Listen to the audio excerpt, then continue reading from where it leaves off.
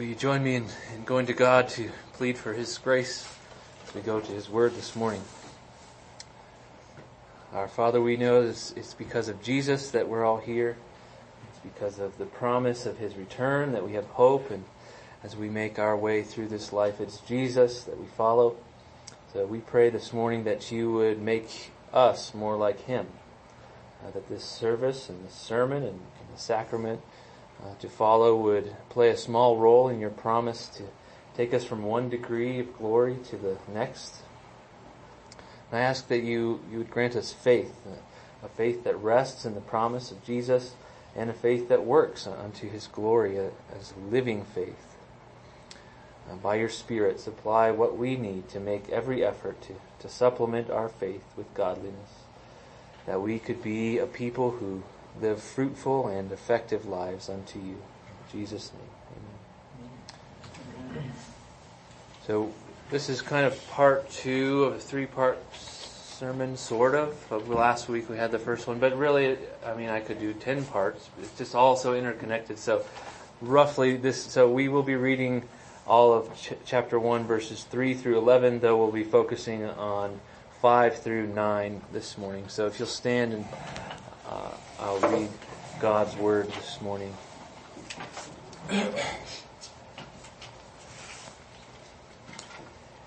His divine power has granted to us all things that pertain to life and godliness, through the knowledge of Him who called us to His own glory and excellence, by which He has granted to us His precious and very great promises, so that through them you may become partakers of the divine nature, having escaped from the corruption that is in the world because of sinful desire.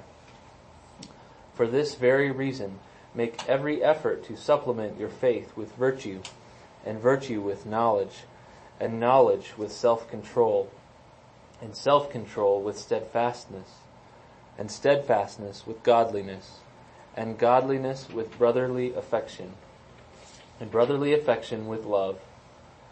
For if these qualities are yours and are increasing, they keep you from being ineffective or unfruitful in the knowledge of our Lord Jesus Christ. For whoever lacks these qualities is so nearsighted that he is blind, having forgotten that he was cleansed from his former sins. Therefore, brothers, be all the more diligent to confirm your calling and election. For if you practice these qualities, you will never fall. For in this way there will be richly provided for you an inheritance into the eternal kingdom of our Lord and Savior, Jesus Christ. Amen. You may be seated.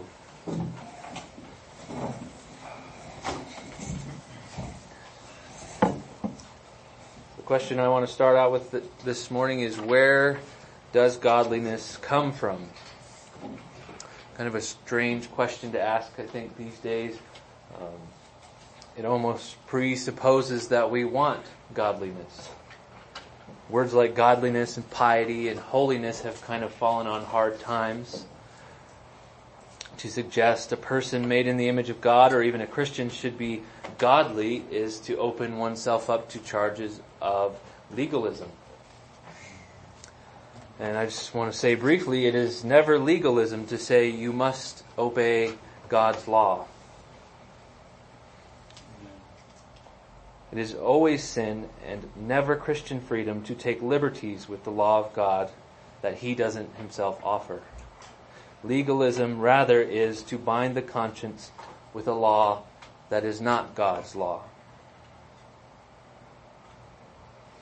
Peter here, he has the audacity in this text to charge Christians to lead godly lives.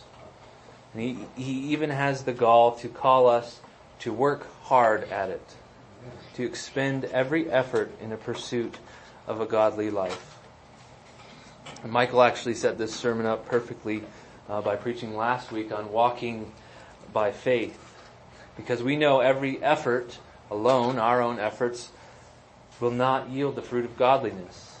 We need the work of the gift of God in faith if we're to lead lives which are fruitful and effective before God. So what we see in this text is that faith, properly understood, and works properly understood, are not opposed to one another. Rather, the former produces the latter. And we also see that God's work in us does not in any way exclude our working.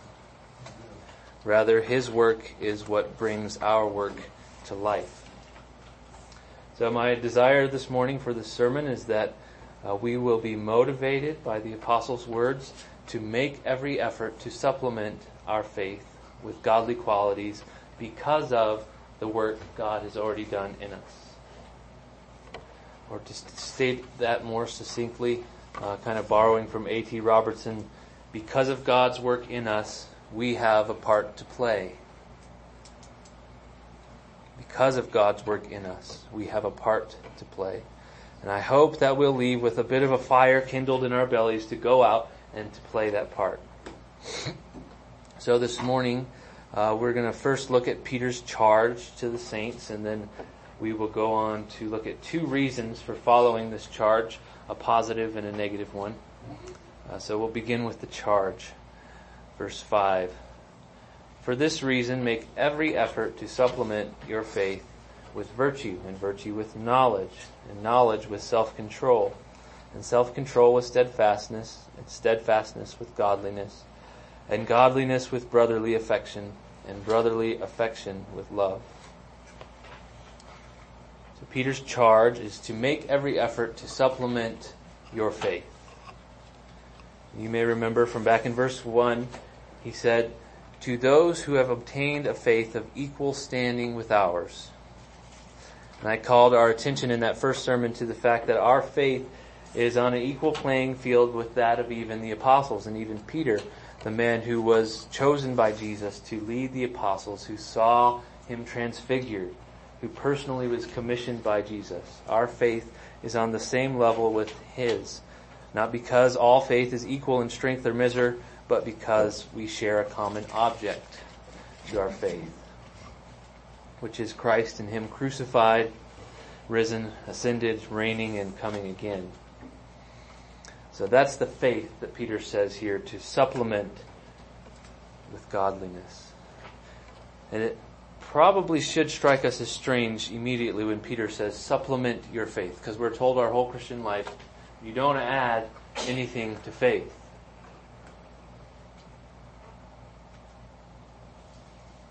But that's what he says. He says, supplement your faith, which means literally to further supply or to add on top of. Peter calls us to build off of what we already have, what we've been given. We're to add to that faith the qualities which he has listed. And not only that, but in supplementing our faith, we are to make every effort to do so.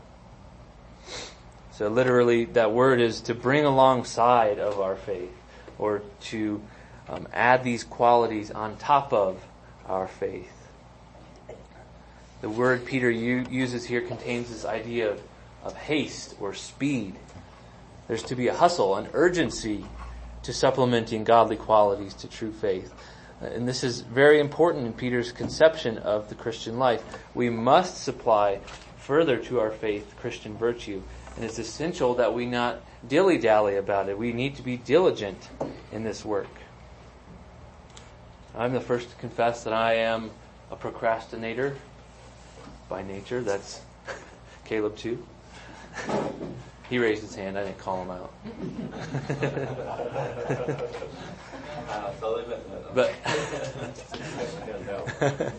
But you know how it goes. There's a deadline approaching a long way off, and I mosey my way along. And then all of a sudden, when the deadline kind of squeezes down tight, I'm motivated. I am ready to exercise diligence. Somehow my efficiency and my yield get a bump of about 1,000% when I know I have just enough time or less than enough time to squeeze the project in. I think the idea of hustle, that's the kind of idea Peter seems to have in mind. That last second sort of get after it and get it done kind of effort. Only with godliness there is no deadline. And in fact, there's probably better types of motivation, a superior motivation to accomplish godliness in our life than some kind of deadline. but rather perhaps a motivation of enthusiasm or joy. There are those things in our lives which we are really interested in, even we procrastinators. If it's something we really like, we really care about, the dilly-dally factor seems to just go by the wayside. And I think we see as we go along through this text, there is this superior motivation which spurs us on to diligence. And the source of that motivation has in fact been given to us by Peter in the text from our last sermon. Peter begins verse 5 with the words, "For this very reason." We always want to pay attention to those conjoining clauses. For this very reason. For what very reason? This effort to supplement our faith finds its source in a prior cause. And he had said in verse 3 that Jesus' divine power has granted to us all things that pertain to life and godliness. Granted all things. That means we already have them. He also said in verse 4, he has granted to us his very great and precious promise. Again, already ours. The promises are already ours. And he continues in verse 4 to tell us that we already have escaped corruption through those promises that is in the world because of sinful desire. So all of that we already have in our possession, in our grasp.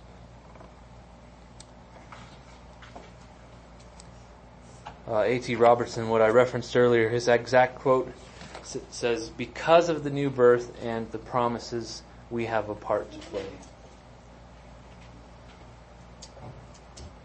So this, to me, resolves any tension we might feel over Peter commanding that we add or supplement our faith, because it is that very familiar truth that we're most familiar from with Paul. And he says, you're made new in Christ, therefore labor to put off the old man and to put on the new. Or we have died and been raised with Christ, therefore die to sin and be raised to life.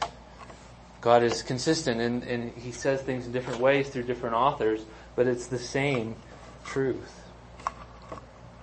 So we supplement our faith with godly qualities because what God has done through us in Christ both enables and motivates a life lived unto God. So any Christian character outside of God is little more than a wisp of smoke. A false virtue, maybe perhaps the side effects of common grace, but little more than that. But in Christ, we have a part to play. So now, what are these qualities that Peter has us to put on?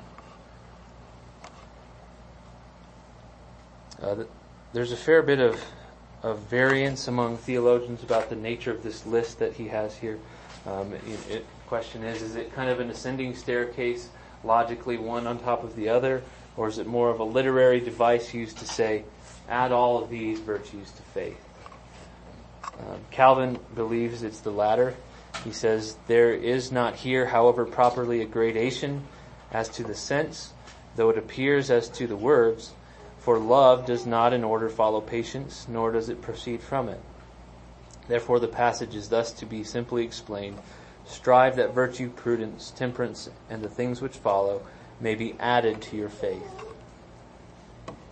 Another more modern commentator says he believes the other side, that there is an intentional gradation to the list. He says Peter presents his virtue list by using a literary device fashionable during the period called a sorite or sorite. Are you familiar with that?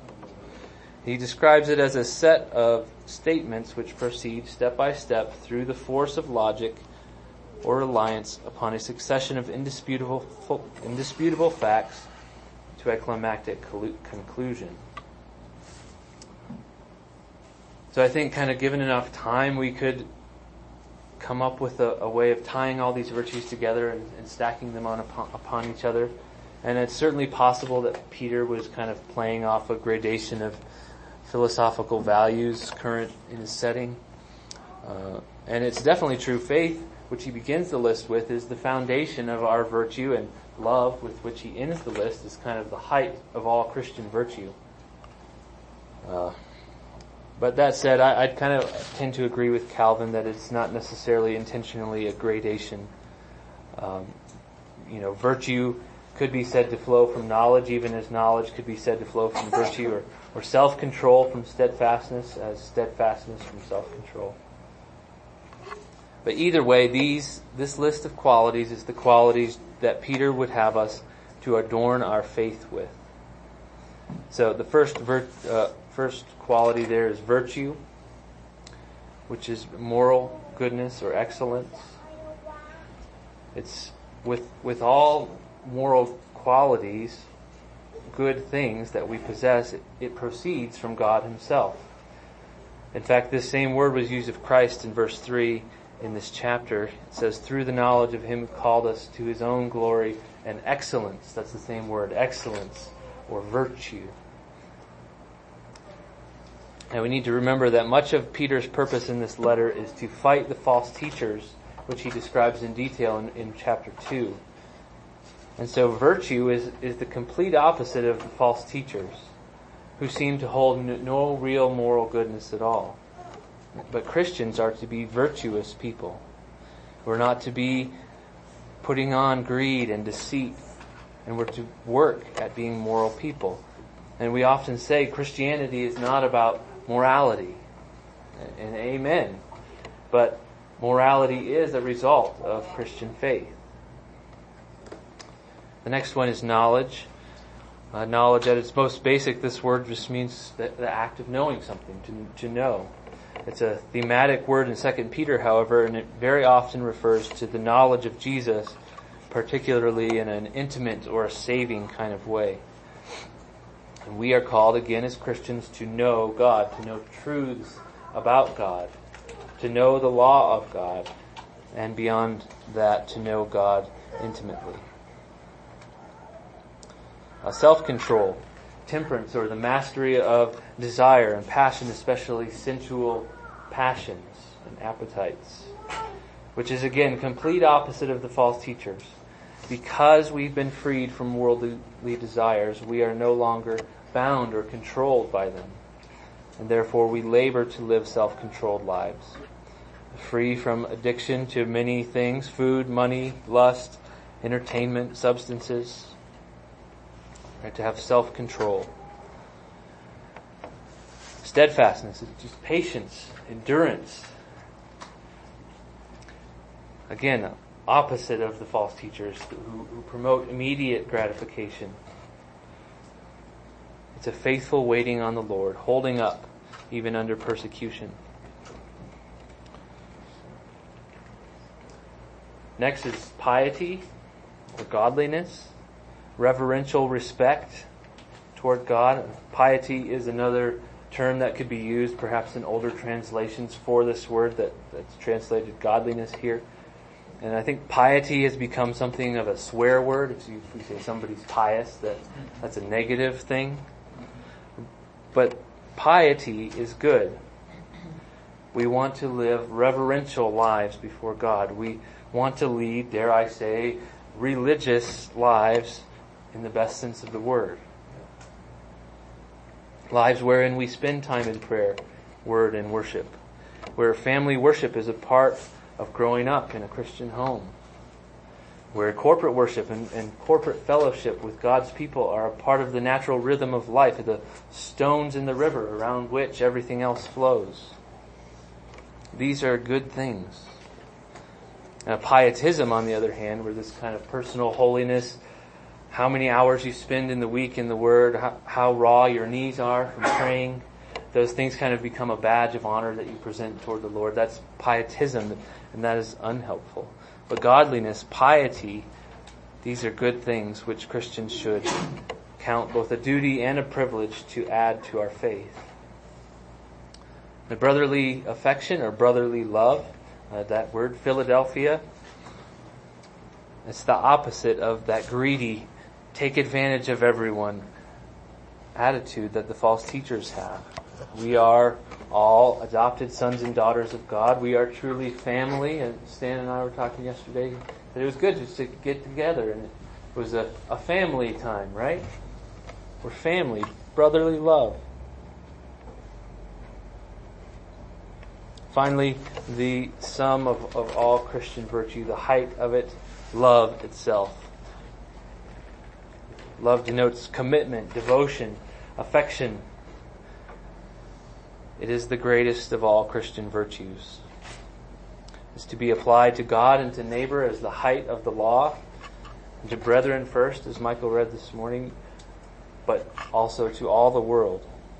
Love, even according to Paul in 1 Corinthians 13, is superior to hope and faith.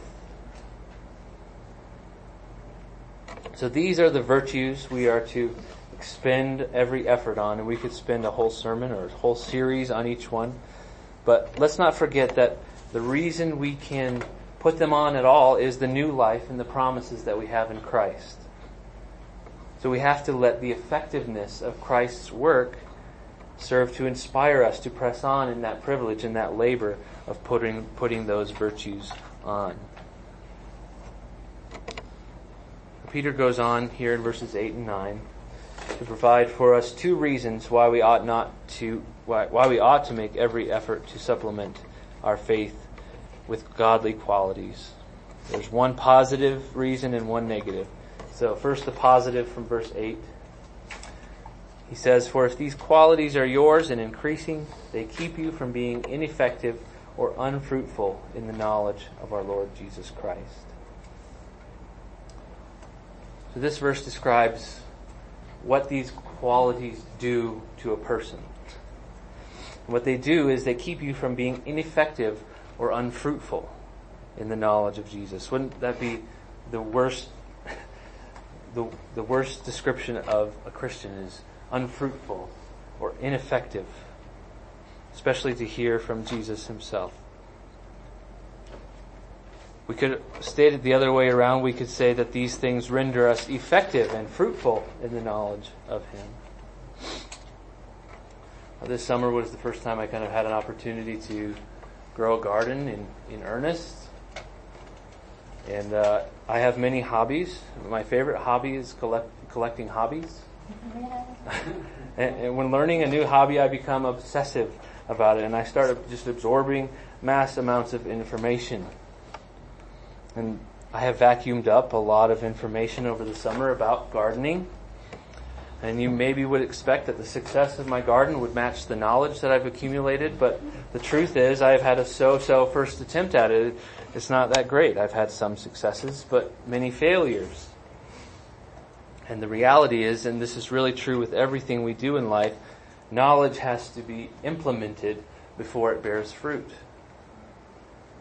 I can read all the books, watch all the videos, read all the articles, listen to lectures I can find on gardening, but if I never grab a shovel and plant a seed, what's going to happen?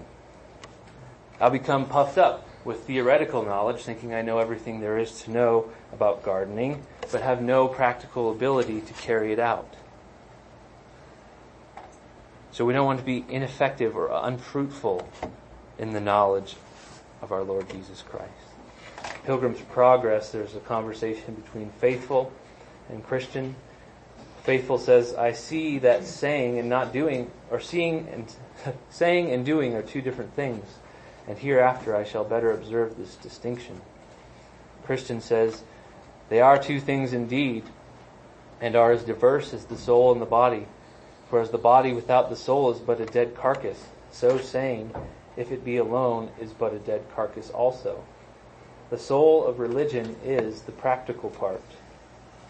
Pure and undefiled religion before God the Father is this, to visit the fatherless and widows in their affliction, and to keep himself unspotted from the world."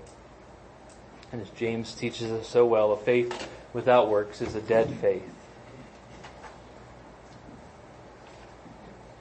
So if we know a lot about Jesus and about his word, but do not exhibit these qualities that Peter describes for us, we need to be re-examining ourselves.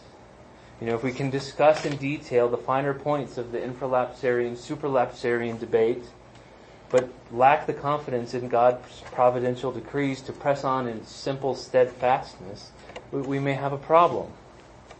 Or if we can wax eloquent about the hypostatic union, but have no self-control, or if I speak in the tongue of men and of angels, but have not love, or if I have prophetic powers and understand all mysteries and all knowledge, and have all faith so as to remove mountains, Or if I give all I have away to the poor and deliver up my body to be burned, but have not love, you may have a problem. The soul of religion is the practical part. Now, of course, I know that you all know me well enough to know that I'm not poo-pooing knowledge here, or even the obtaining of theoretical knowledge. Knowledge is, in fact, one of the virtues in Peter's list. We should seek an intimate knowledge of God. As I said this Wednesday, we read from Psalm 111, the works of God are studied by all who delight in Him. We should labor to know things about God. We should know specifics about God's revelation and not just the general core message. We should instill in ourselves and our children the language, the terminology, the history of the faith once for all delivered. But we cannot let these things be that vain knowledge which puffs up. We need to have them serve us as we seek to live out the Christian life, walking by faith.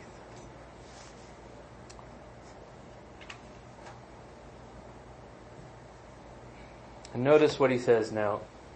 This is, I think, critical if we're not going to fall into despair looking at this list. He says, for if these qualities are yours and increasing, an ongoing increase implies that there's not an end. From the youngest Christian redeemed a week ago to the most mature 100-year-old prayer warrior, born as a covenant child, never knew a day without Jesus, the call is the same. These qualities are to be yours and increasing. Day by day, week by week, month by month, year by year, one degree of glory to the next. No one arrives in this life.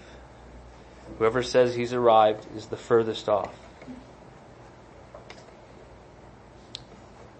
Calvin says, as it is a work arduous and of immense labor to put off the corruption which is in us, he bids us to strive and make every effort for this purpose.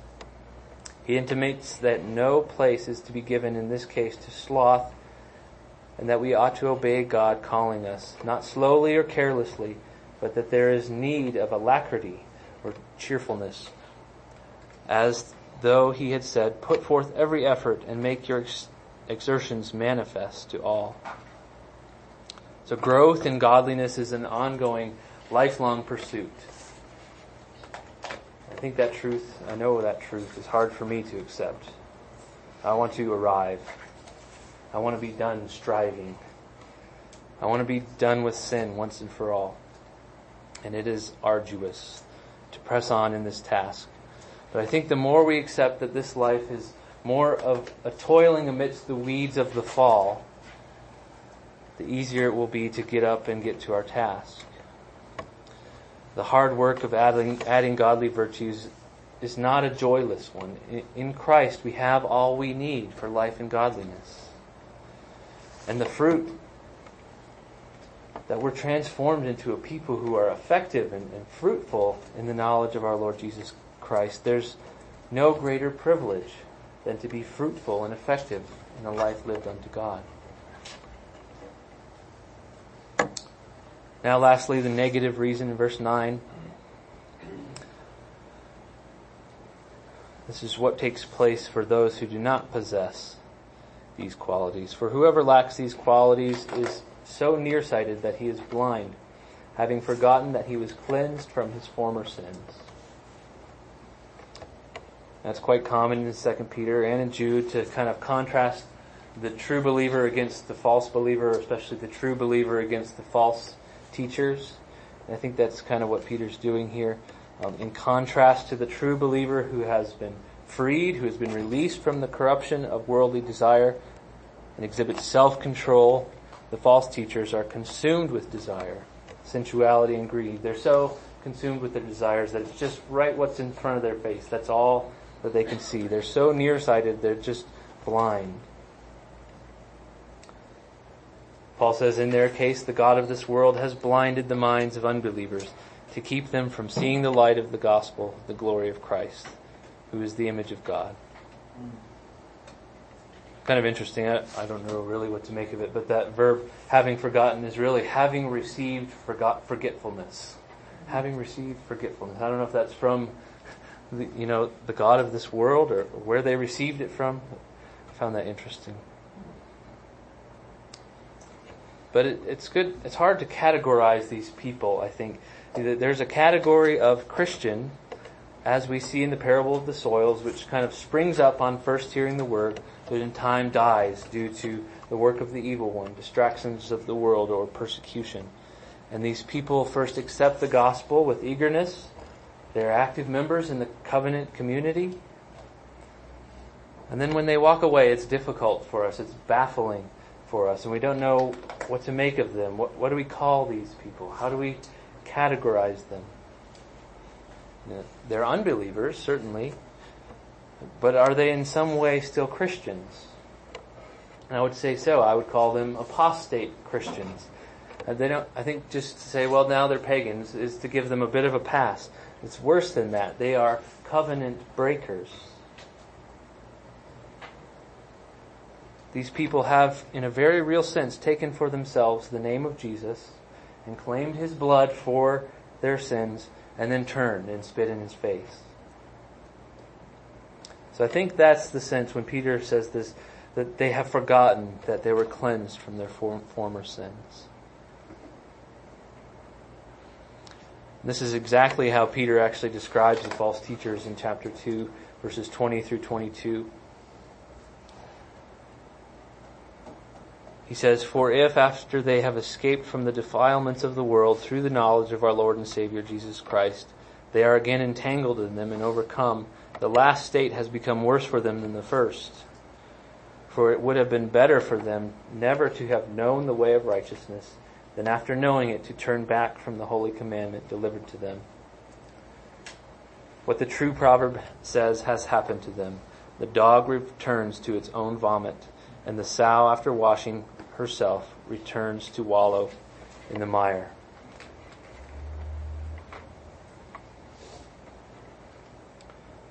I'll conclude with this. If we are in Christ, we're not as those false teachers. We have confidence in Christ. We will look at next week examining our calling and our election, but we have confidence in Christ. We are alive in Christ as true Christians. We have true saving knowledge of him. And thus his glory and excellence have provided for us a richness of promises which have freed us from corruption. His divine power has granted to us all things pertaining to life and godliness. Therefore, godly fruit will be progressively cultivated in us by the Holy Spirit. And so we work. That's not a normal application of those truths, but it's true. And so we work. Not to earn favor, but because we have received favor. We strive hard, expending every effort to put on godly qualities, because we have been given the knowledge of Jesus, which is not in vain, but yields 30, 60, and 100-fold. Amen.